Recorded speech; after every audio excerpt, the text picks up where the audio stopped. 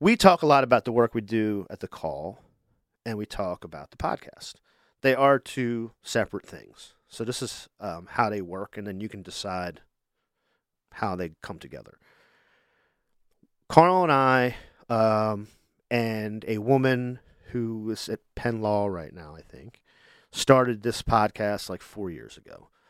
It was something I wanted to do as a side hobby while I was still working at a bank. Completely independent. I knew what I wanted to do, and I sort of had enough contacts, Carl and I, and other people, that we could do politics, organizing, news, local shit, that kind of stuff. And it was fun. The call actually came out about 2 years after that. Was mostly, if I can say, the idea of Jordan Howell, who wanted to figure out a way to do this. So went through a bunch of iterations, and we decided to start this media project as a project of the Network Delaware, who people know. They have Black Mothers in Power and all of these different sort of homes campaign and different sort of advocacy groups. And so a group of us stood up the call. The call is not, there's no budget. We do get 501c3 donations via sort of the network umbrella, and we pay it's just a freelance volunteer operation. I think it's like 75% sort of volunteer. I think Carl did get maybe a few $100 from building a website. Yeah, so that's good. It's just a group of us trying to do different kinds of stuff. And if you look at the call, you know what that is. But it's come up lately, and I just wanted to sort of make that clear. There is some cross stuff. If we do something cool here that makes sense to put it in the call for sort of like newsworthiness or just fun, like we put the 19th century baseball thing in, we'll do that. But they're separate entities. We're just, a lot of us are involved in both, so we're involved in both. So you take that however you want to take it. The other important thing is, and this came out again a few weeks ago when I saw Chris Barish at, I think it was the sentencing of Jim McCall, the cop who shot Yahim. And he was like, "Tell me what you do again." And I was like, "Yeah, I got a podcast and the Delaware Call." He's like, "Is there any money in it?" And I was like, "No, there isn't. We have no money. We make a few $100s for the podcast. We love our patrons, though. Patreon.com/The Highlands Bunker. We love you guys. And we have enough money to keep the website up. And so we just, that's it. Just so that's clear for everyone. Because I've, just in different contexts, I've taken some questions. And I think, I think the people listening to this will be interested in that explanation. And I think it will probably come up later when we talk about sort of like the nebulous network of nonprofits. But I just wanted to make that clear for everyone.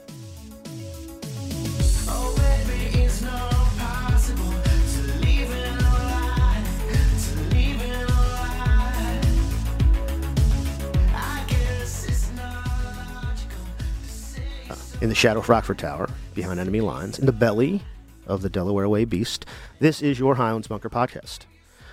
We are here in the studio tonight.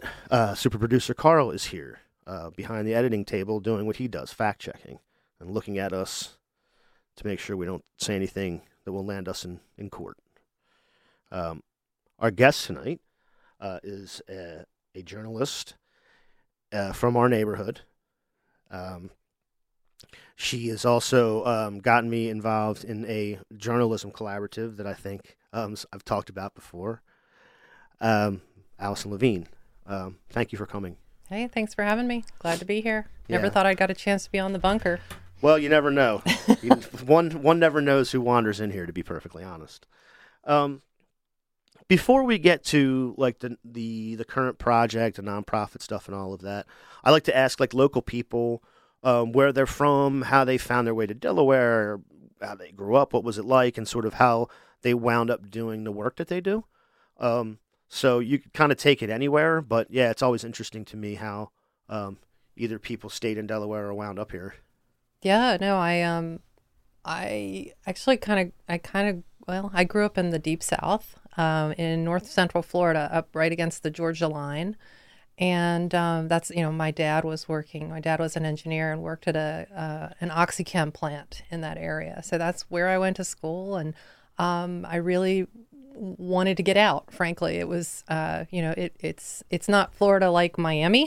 It's Florida like, Yeah, I was going to ask you, is it like a rural area, yeah, suburban area? yeah. What rural area? Yeah, it's called Lake City. Lake And City. some people know that area a little bit now because the Villages is down near there. But, Okay. Okay, yeah. So it's kind of in that area. The Villages is so huge, though. It It covers like a couple is. different counties almost. That is correct. But the Villages is about 45 minutes from where I grew up. And so it's very much the armpit of the South. We had a street called Division Street that literally divided the town in half. The railroad track. A lot of folks from the South will be familiar with this. And black people lived on one side of the tracks, and the white people lived on the other side, and that was Division Street. So, yeah, that's where I grew up, and I was looking for something different. I ended up going to Carolina, going to Chapel Hill, North Carolina for school, and then moved up to the Boston area to be a newspaper reporter. That was my first full-time job up in Central Mass. And I really hated the weather because I grew up in Florida. And then all of a sudden my car was under 6 feet of snow and they wanted me to come to the office, and I did not understand this at all. So I had to get out of there. And I moved. Central Mass, you're going to get a little bit of snow. It was not really fun for a Florida girl with thin blood. So I started looking, and the first job moving south was in Delaware. So I said, hey, let's go. And I thought we'd be here a couple of years. My late husband, which some of your listeners might know, was Jason Levine. He and I came to work at the News Journal kind of as a package deal, and which was done back in the day. And thought we'd be here a couple of years and then move to the next town for the next newspaper. And, life ensued. We had kids, bought a house, and here I am in Delaware 25 years later. Love Delaware. Yeah, Delaware's like that. It's like you can't get out. Yeah. It pulls you back in, sort of like The Godfather. It's a beautiful cesspool that just sucks you right in. Yeah, Yes. I really never left. I went to the University of Delaware and then lived in Newark for a while, but I'm basically a Wilmingtonian. Yeah. So there's something about it. I don't know. Yeah. Or maybe you just have to have a certain kind of mind. I have no idea. It's community. It's about community, man.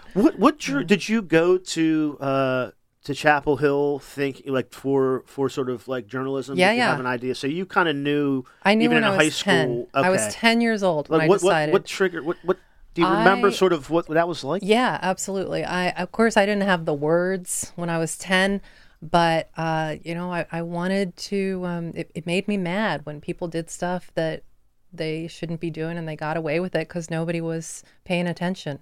And I wanted to help tell the stories of what was going on. And I guess it's what we would call justice now.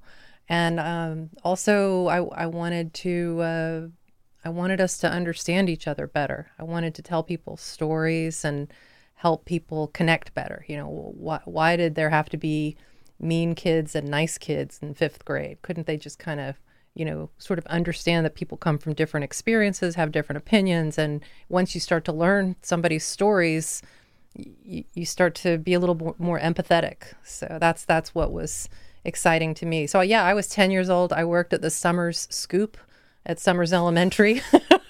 Nice. Yes, and decided I was going to be a journalist. And Did you do like a box score for the wiffle ball game? Yeah, absolutely. Yeah, nice. Yeah, definitely. So I went to, I was really very lucky. I got into Carolina, which is one of the best journalism schools in the country, and I went and studied with some really great people. There's Chuck Stone, there's Jim Shoemaker. A lot of folks might know that comic strip Shoe. That was Jim Shoemaker. Now, am I wrong? Now, I don't want to. I want to be very clear on this. I'm not asking how old you are. That's okay. I don't mind. I didn't know whether your time there overlapped. I mean, the basketball team's always good. Yeah. But I mean, we had a Michael Jordan, James Worthy era. I was after Jordan. Okay. After Jordan and Worthy. I'm 48. I was a freshman when Chapel Hill, when Carolina won the NCAA tournament for the first time. It was the year that Grant Hill got out on a technical foul. Oh yeah, the Christian Leitner era. the Duke. Yeah, the Duke Yeah, era. yeah. Sorry, I didn't mean to bring that up. Yeah, well, it's painful. But, Yeah. No, we're almost exactly the same age. I turned 49 this September. Excellent. Yeah, so it's almost exactly the same. So you're not in a newsroom now and got into sort of the nonprofit realm. Mm-hmm.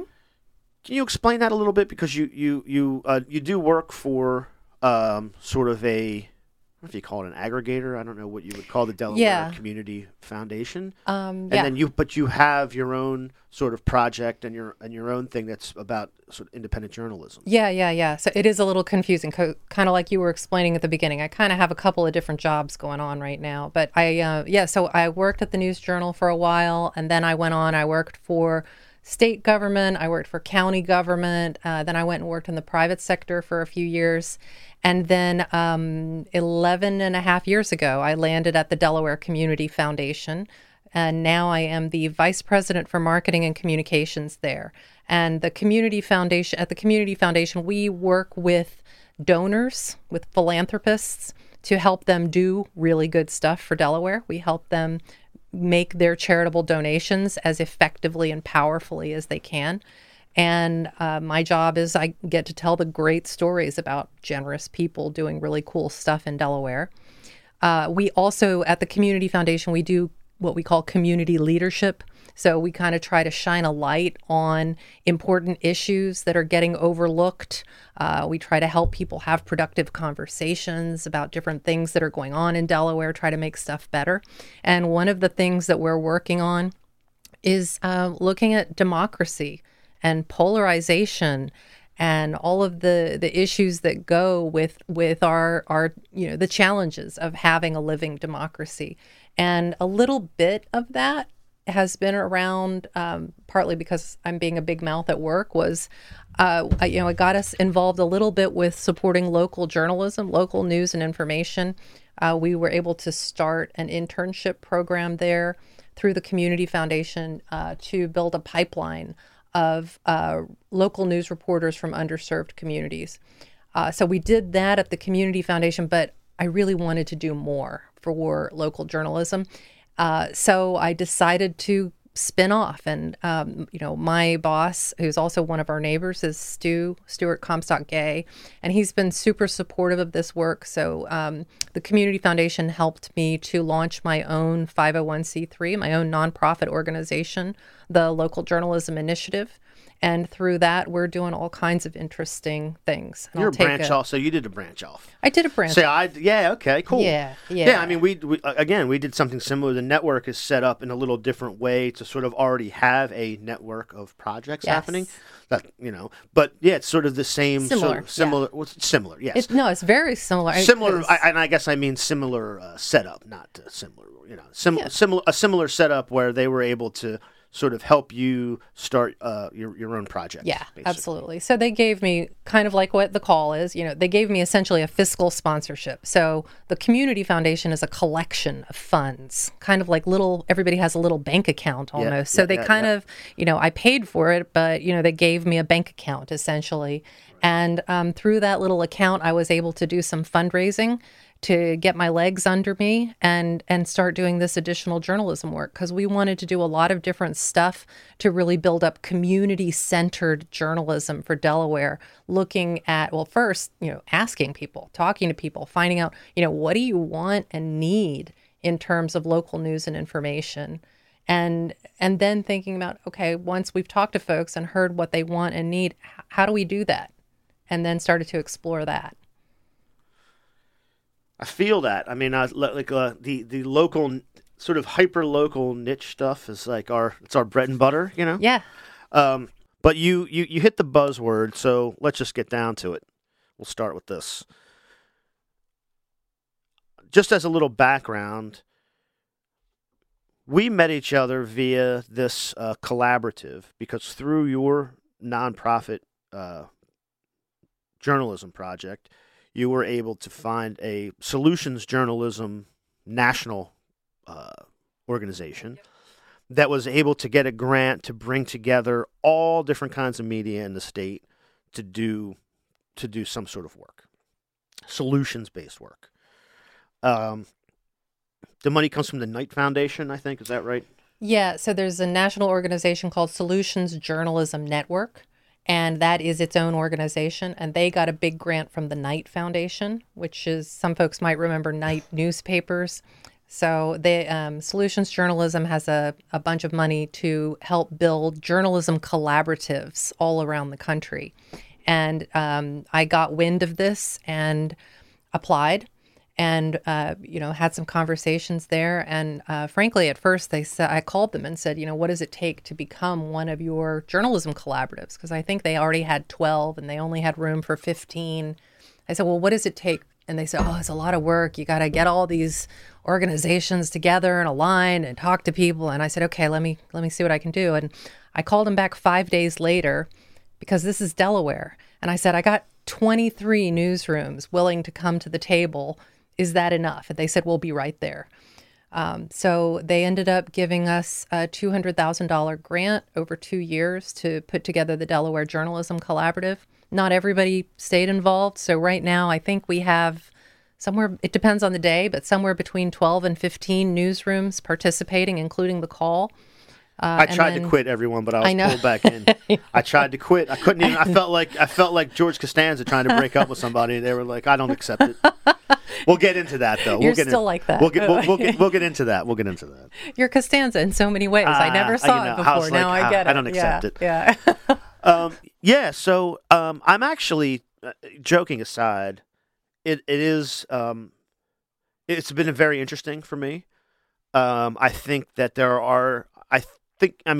You are correct. I think there might be opportunities for the stuff that we work on as the call to be able to have a platform for it. But back to the buzzword, like I'm not sure I understand exactly what it is that we're doing. And the thesis is that we need to address a polarized society or a polarized sort of Delaware or a polarized polity or whatever. And we can figure out solutions to sort of bring people together. This is all very opaque to me. So when someone asks you, which I'm sure they do all the time, because they ask me a little bit, so you must get this question all the time. Okay, polarization, what is that? What's your take on it? Like, how would you, in 5 minutes, sort of explain to somebody how you would take a solutions journalism model and address polarization? Even, like, what would you say the polarization is? How would you define that if somebody asked you what it was? Yeah, I mean, let's start there. I mean, I wasn't sure which buzzword you meant because I did kind of throw a bunch of them out there, didn't I? But yeah, polarization, I think a lot of it started to really hit home for me around 2016, when we started saying, oh, you voted for Trump or you voted for Hillary, or whatever it was. You voted for the wrong person. And that means to me that you are evil and or stupid. And I will no longer talk to you, work with you, engage with you in any way. You are dead to me. And that, I think, is problematic. Whatever my personal politics and feelings are, I don't think that it is healthy for our democracy or our communities when we start shutting people out because of a label or a single belief.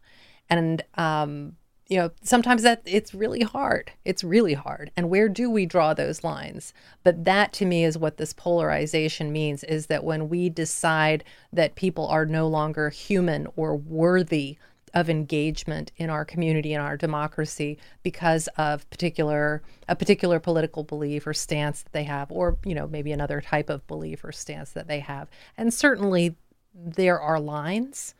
There are times when it is appropriate to exit or refrain from being part of something. But I think that we've taken that to extremes in our community and it's in our country, and that's unhealthy. Yeah. And this would be how I would respond to it. I don't know. I wonder what you would say. What you're describing is happening. I mean, what you're describing is true.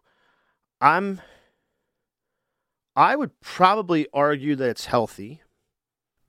I'm not sure. The polarization is healthy? Yes. Okay. But I would definitely say that we could talk about U.S. history for 20 minutes, and I could explain to you why I think this is perfectly normal and has happened all the time. You know, we talk about the January 6th thing. Oh, that was terrible. Well, in the 20s, they had a bonus army, and guys looking for their World War I bonus marched on Washington, camped there, and Herbert Hoover and MacArthur ran them out with tanks in 31. Is that 31, Carl? You're always the fact checker. That sounds about right. Bonus Army, It was 31. pre-FDR, post-Depression. Post-Depression, pre-FDR. So it's 31, 32. And, the DuPonts tried to overthrow the government. We'll talk about that at another time.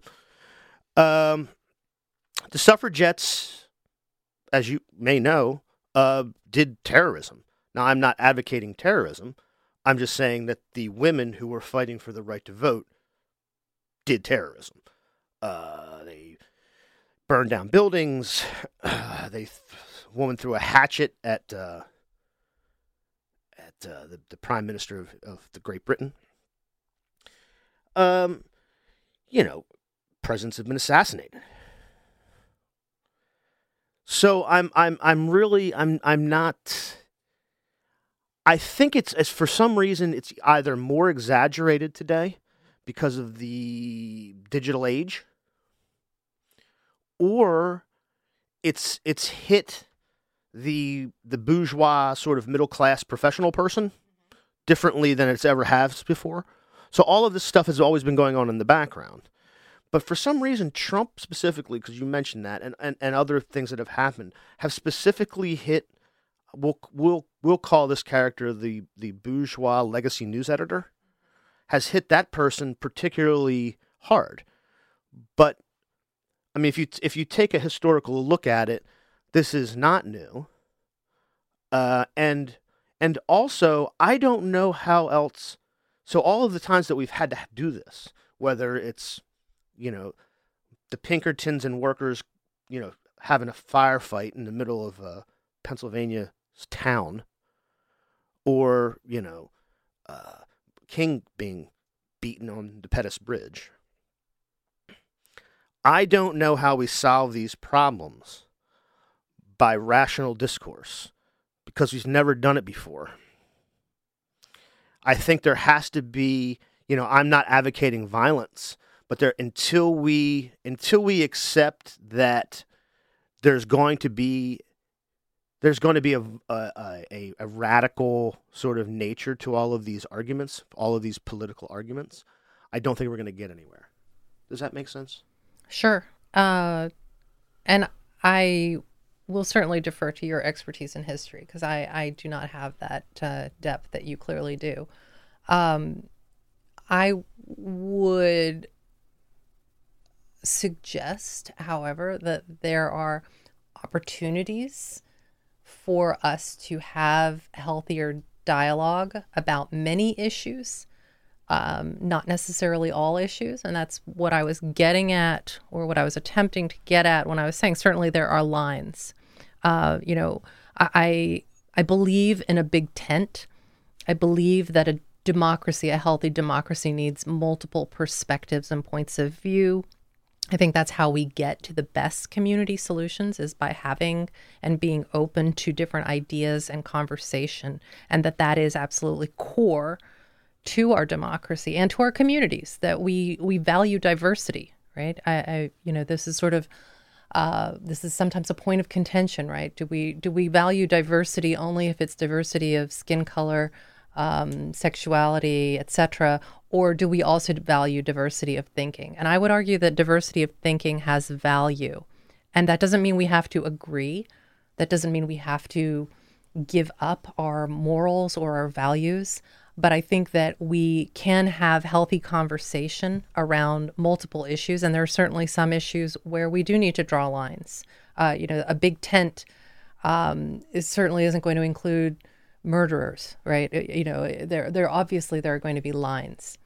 But I think that the question, the concern I have is when we take a political label, and very often a national political label, and we assign it to people at a local level and decide that we hate them because of that label. Yeah, that's interesting. That's troubling to me. Yeah, and it's interesting because, and Delaware's not totally unique, but I think it's unique in the sense of the number of people. The collaborative has done some polling, and I have questions about it, what it really says, whatever. But one of the things in Delaware is these people who sort of imagine themselves not affiliated because they don't want to be labeled as X or Y. Really, I mean, they'll pick something off the wall, or they'll just be unaffiliated, or what I think happened in the survey, which I think is a fair assessment, is that they probably pick a party because if they are politically, and this wasn't just voters, this was residents, so some of these people aren't even voters or registered to vote. But for the people who are registered to vote, they probably register as something and then say something else when they're asked. It's possible. Well, I mean, I know I do. Sure.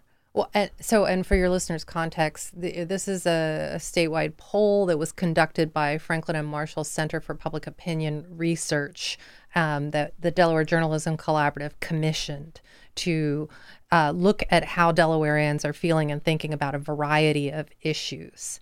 And we're sort of just starting as a collaborative to get into the data now and look at what does it mean. Part of the point was to understand, are we really polarized? And what is that? How big is that big middle? We tend to think that folks are either on one side or the other. Are they black or are they white? Are they Republican? Are they Democrat? Most folks we're all kind of on a spectrum in different ways.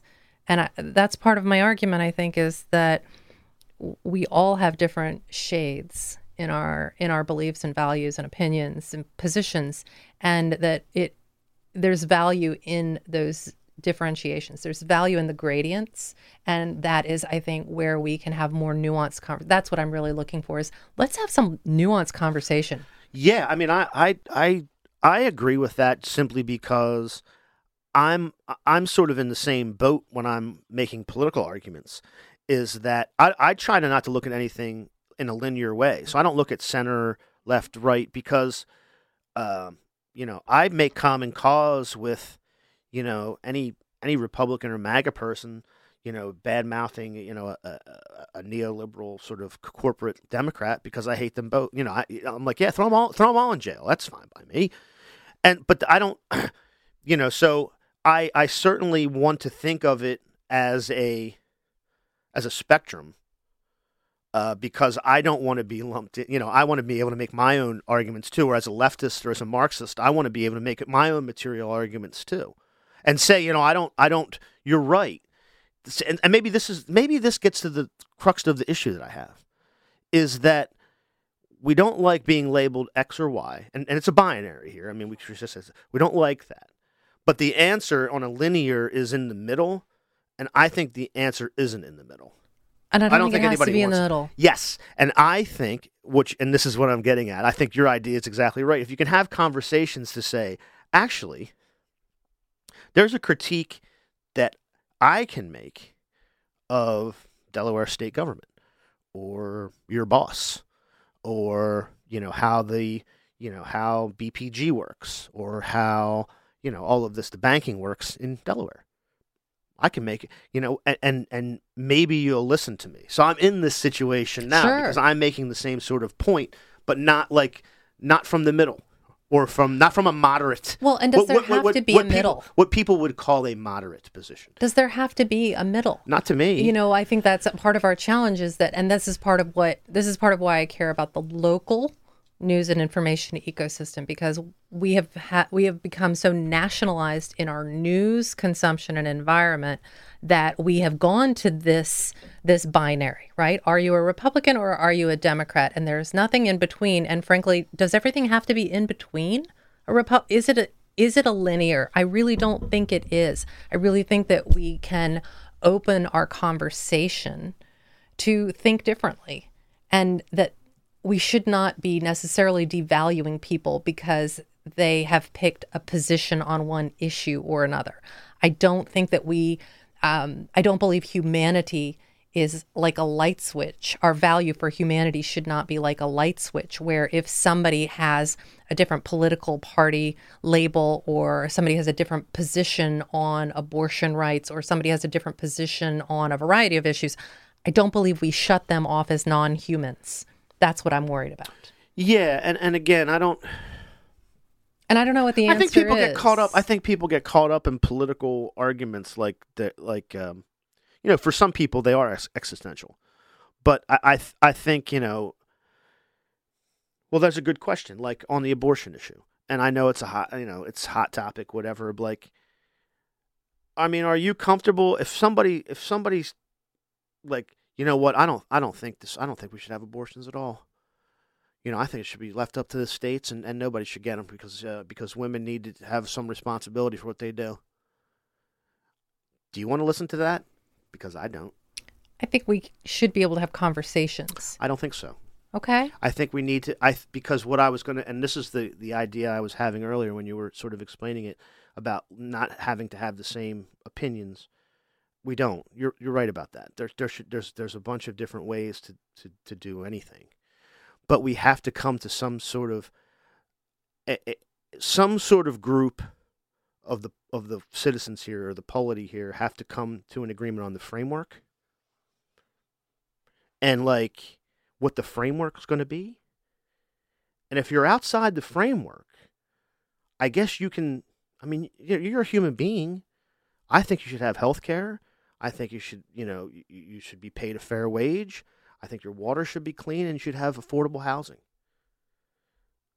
But I don't really care what your political ideas are, because they're not within our framework, and I don't care.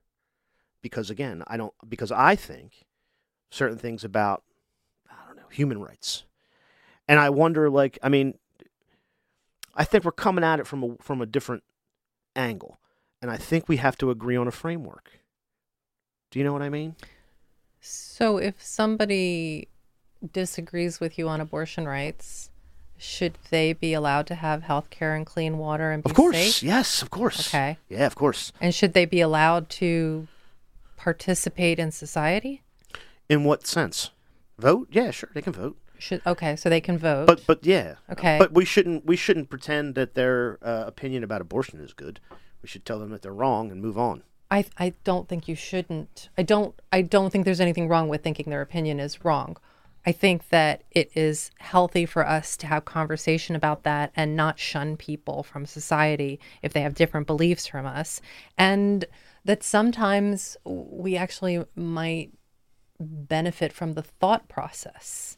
I think shunning is good, and we wouldn't benefit from the thought process. Okay. I mean, what's their thought? So in your mind, give me the thought process that we can benefit from for someone who comes to the idea that you don't have the right to an abortion. Yeah, I'm not gonna do that. I didn't mean. Well, you know what I'm saying. Yeah. You're right. I shouldn't have asked. No, that that's question. okay. I should have asked that question, but I guess what I mean is, in the abstract, it makes sense. In the abstract, that everybody should be able to think what they want, and we shouldn't ostracize or shun or make these people feel bad if trans people make them feel icky. We'll change the top. We'll get away from the abortion thing. We'll go to something less sensitive. Well, okay, great. I mean, you're right. It's all sensitive, right? I mean, it is all sensitive, and that's why we're talking about it, and that's why we need to talk about it. We have to come to a sort of like where do we? You mentioned earlier, where do we draw the line? I don't know the answer to that, so I don't think I'm going to be able to give you a satisfactory answer here. I think this is part of what I'm getting at, Rob, is I think we need to have complicated dialogue. We need to have a complicated narrative rather than saying, you believe this one thing that I disagree with, therefore you are bad. What's wrong with being bad? I mean... Or you don't belong in our community. Well, that's the difference. See, and I hope I was clear, and you did ask me, so I think I was clear.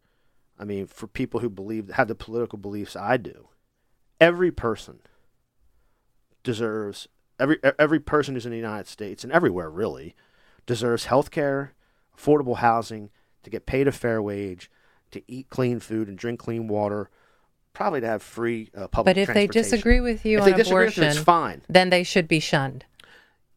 Yes. They should be shunned in social circles. Like, you should be like, you can't come to my house because your opinions are gross. The same way if somebody was a racist, I wouldn't invite them to my home. I think that every racist in the United States deserves free health care. Okay. But in social situations, we should shun that person and make them feel bad. Because otherwise, I mean, again, if you can demonstrate from some sort of historical evidence, you can demonstrate that someone on some of these sort of like hot button issues, like social issues, whatever, cultural issues, has been, if you can show me the racist who's been talked out of their racism through sort of logical, rational sort of, you want to give us one? That Carl? actually has happened. But I mean, are these are onesie twosies? A lot more than conversations. These are onesies. I'm talking about on a large scale. But tell the story at least. Yeah, I mean, the most famous example is the son of the Stormfront founder. Oh, right. He went to college and basically became woke and too woke. He's like an anti-racist. I think he's still not like 100% there because a lot of these guys still have like the occasional like. Yes, and I know that happens. I think it seems to happen like in the extreme, because I know that there's a woman from the Westboro Baptist Church who came out of that. Who though apparently also still kind of transphobic. Yeah, it happens. Yeah, so like it definitely happens.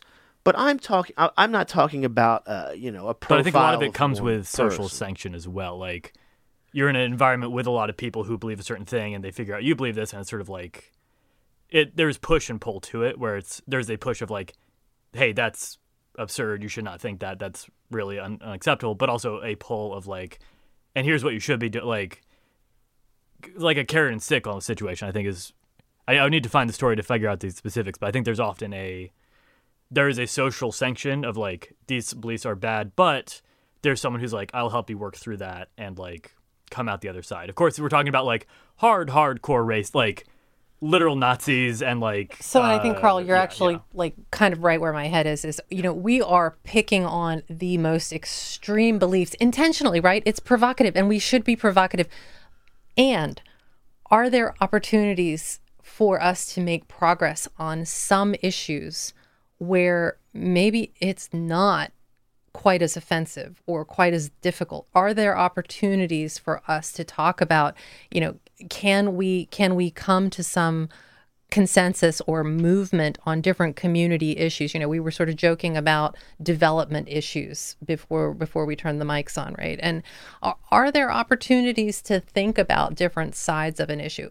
I mean, obviously, issues like race, abortion, transgenders, etc. Those are going to be really hard for us to have productive conversation about. Not every issue is like that. And can we have productive conversation about some issues rather than just saying, oh, you're a Republican, you're a Democrat. We're not going to talk about whether we should try to improve the quality of the water in Wilmington or whatever it is. Can we come to some progress and consensus or agreement, or at least complicated dialogue? Yeah, it's funny to me because I sort of agree with that.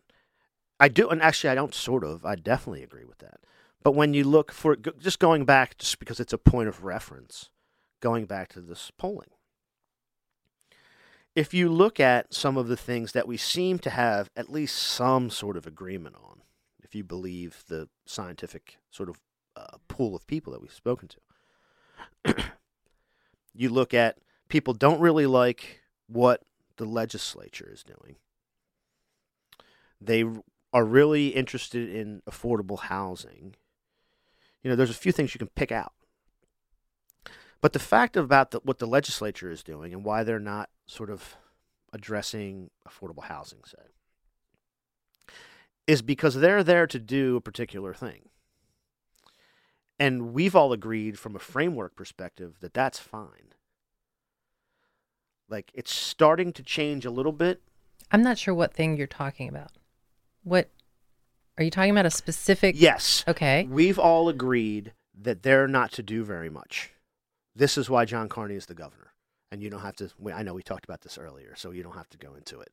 But like the reason that the Delaware Way is a thing, the reason John Carney's a governor, the reason Pete Schwarzkopf's the Speaker of the House, the reason that Kim Williams is it's just a terrible House Education Committee chairperson, all of these things is because the expectation that we have of our government is very low, and they can't even meet that. And so I wonder how we're going to, like infrastructure stuff, like, water, schools is another one.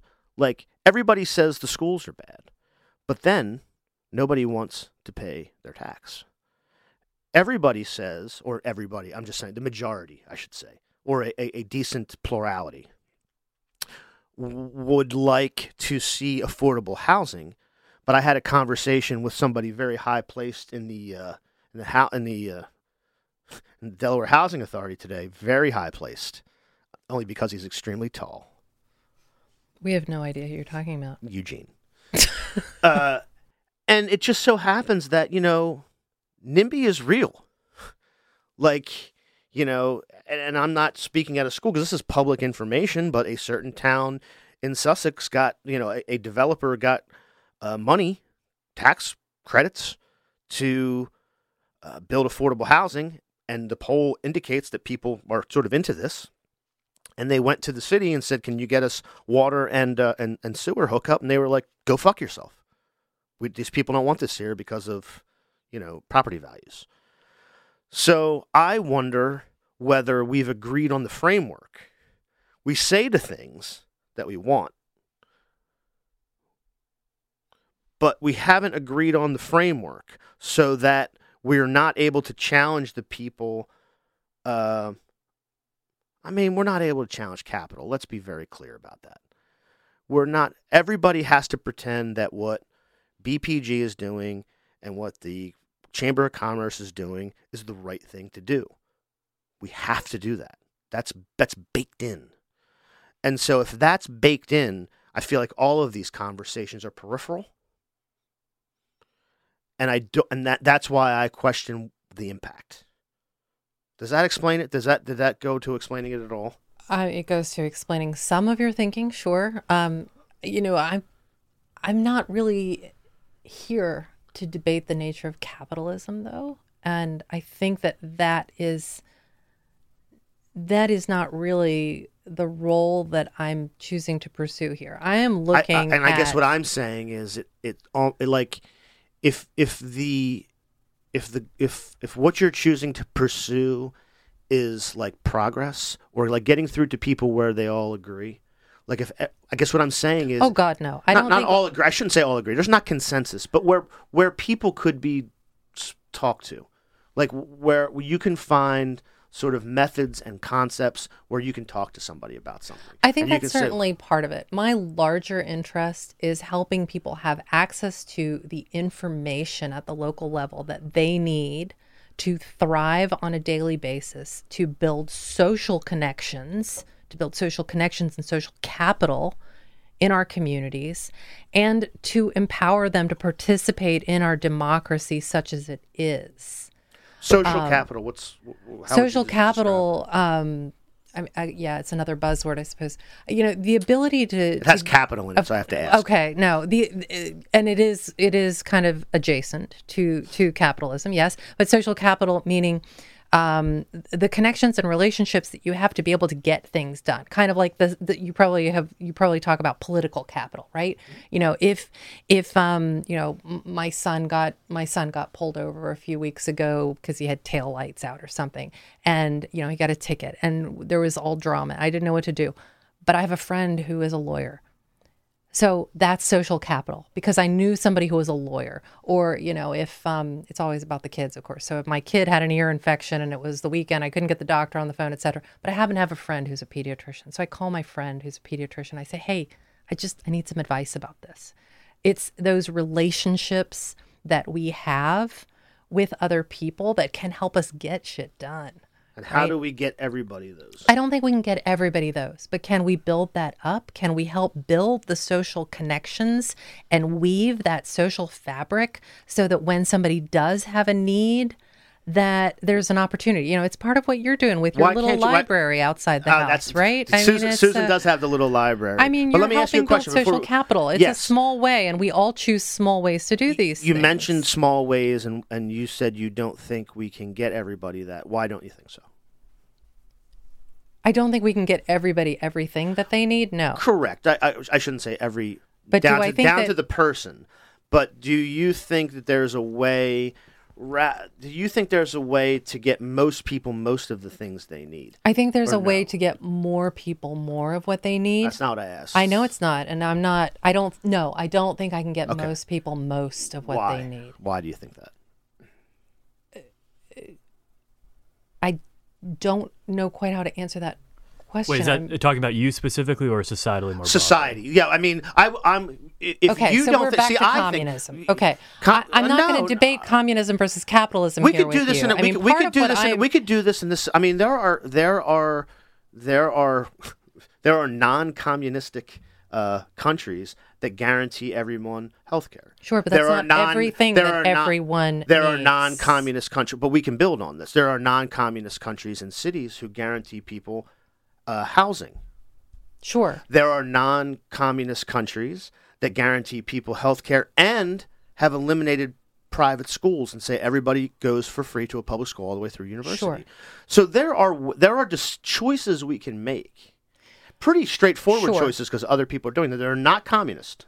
Sure, I want to be and that's very fine. clear about that. That is absolutely fine. So the role so why that can't I we do have, those? We might be able to. Okay. The role that I have chosen, the angle that I have chosen to work on, is building up people's access to local news and information that will empower them to pursue the things they want and need in our communities. That is the role that is the piece of the work that I am focused on. There are other people who are focused specifically on building up access to housing. There are other people who are focused on building up access to health care. I don't believe that I can personally do all things for all people, but the piece of the work that I can build on is strengthening people's access to the information they need at the local level that will help them assert their power on all of these other things. So whether folks are most passionate about strengthening environmental resiliency or arts and culture, workforce development, education, housing, whatever it is, we need good access to local news and information about those issues, particularly at the public policy level. And that is what I happen to have expertise in and passion for. So that's the angle that we're working on through the Local Journalism Initiative, which is the parent group of Right. the collaborative. So, I mean, that is, the fact that the Delaware Journalism Collaborative is focusing on polarization, it's a subject. It's a subject to dive into. The reason for me, my reason for pursuing funding and building up the Delaware Journalism Collaborative is to strengthen our community's access to local news and information. And I believe that by helping and empowering and funding our local news organizations, including The Call. We've gotten no funding yet. No, I don't mean direct funding. I'm just kidding. I know. I apologize if I sorry, that was a joke. suggested that. Again, I have okay, to. I should say All right. most of the stuff I say in here is a joke. That's all good. Sorry. All right. So snarky. I didn't give that. that's all I didn't give good. that caveat. I'm sorry. But so the reason that I pursued the funding for the collaborative as an entity, not individual organizations, is to try to strengthen folks' access to information so that they will have access to information about where they can vote, how they can get their kids registered for school, when the ramp is opening on 95, what is that big Walmart-looking building opening down the road, and are they going to be hiring? How can I leverage local news and information to help me and my family succeed and to build those social connections? How can we produce content, stories about the family moving in next door to you that looks different from you? Or, that the new I don't know what it could be, but whatever group of people looks different from you or feels different from you, or somebody you just don't know that you want to know more about, and how can we build empathy? Because that building, telling people's story, it's hard to hate people up close, right? So if somebody looks different from you or feels different from you or it speaks a different language for you, but we start to understand their stories, their challenges, their life experiences, what they bring, what are the assets and the challenges that they bring to your community, we start to build those social connections. And that's what weaves our social fabric. And that information about the public policy changes being considered at Leg Hall, right? Maybe maybe the legislators are talking about changes to education funding formulas, but they haven't made those decisions yet. But I think our community needs to know about the ideas that are being discussed before it's too late. And they need to know who those decision makers are and what their phone numbers are, what their email addresses are. And that, I believe, is a form of empowerment through information. That's what I can bring to the table. And that's what I'm trying to build through the Local Journalism Initiative and through the Delaware Journalism Collaborative. Can I solve all the ills of the world? No. I wish I could. No, I agree. I mean, number one, I agree with that. Because, I mean, that's basically what we're trying to do. Of course it is. Is tell stories of like, hey, this person's an advocate, or this person learned about this thing, or got involved in this thing. And so, yeah, I mean, obviously I agree with all of that. Of course you do. And, we were joking beforehand that you're journalism adjacent. We're journalists. We're people who are telling stories about our community. And, even though, of course, there are things we hate about our communities, there are things that we dislike, whatever it is, there are things that make us angry, we're still trying to make it better because we care about it. Yeah. I mean, I think a lot of it goes to, I'm always going to look at things through like a materialist lens. And so when you talk about social capital, because I certainly had it, if I got in trouble, I knew, how to get a lawyer, or I knew I had money to do whatever I needed to do to sort of get out of it, whatever. But really, that mostly comes from inherited wealth, mostly. And so there's a lot that we can do to get information out about how people can leverage what power they do have, and say, look, you have a representative that has to take your phone call.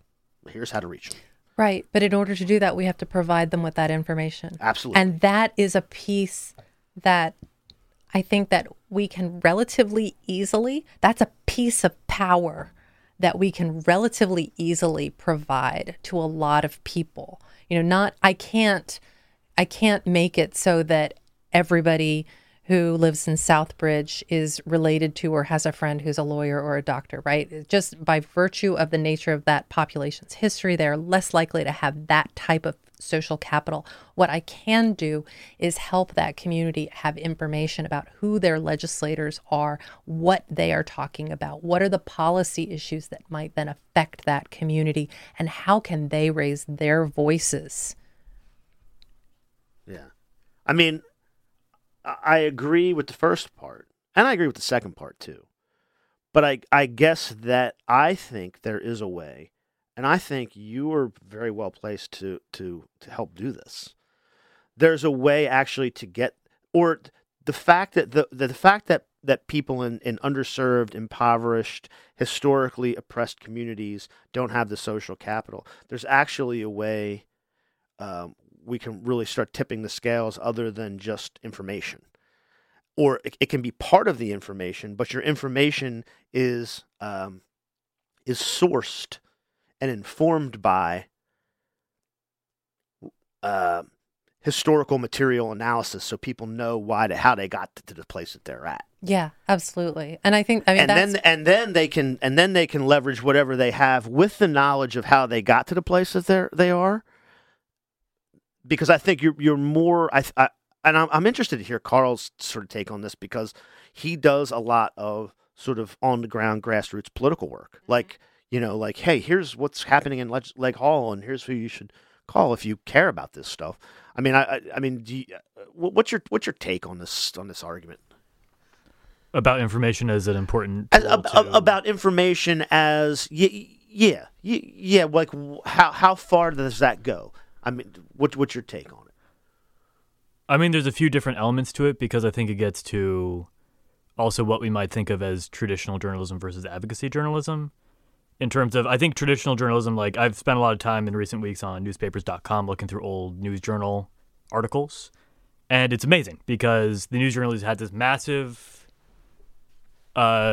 massive newsroom with a lot of people covering a lot of different stuff, and just the coverage of legislative affairs was just a lot more robust than it is now. Not any discredit to Meredith Newman or anybody who's doing that work now. Like, they do great work, but there's just so many fewer of them that it's difficult to get the same level of information. And so I think that having that information, having actual coverage of what is going on and how people can affect it is really important.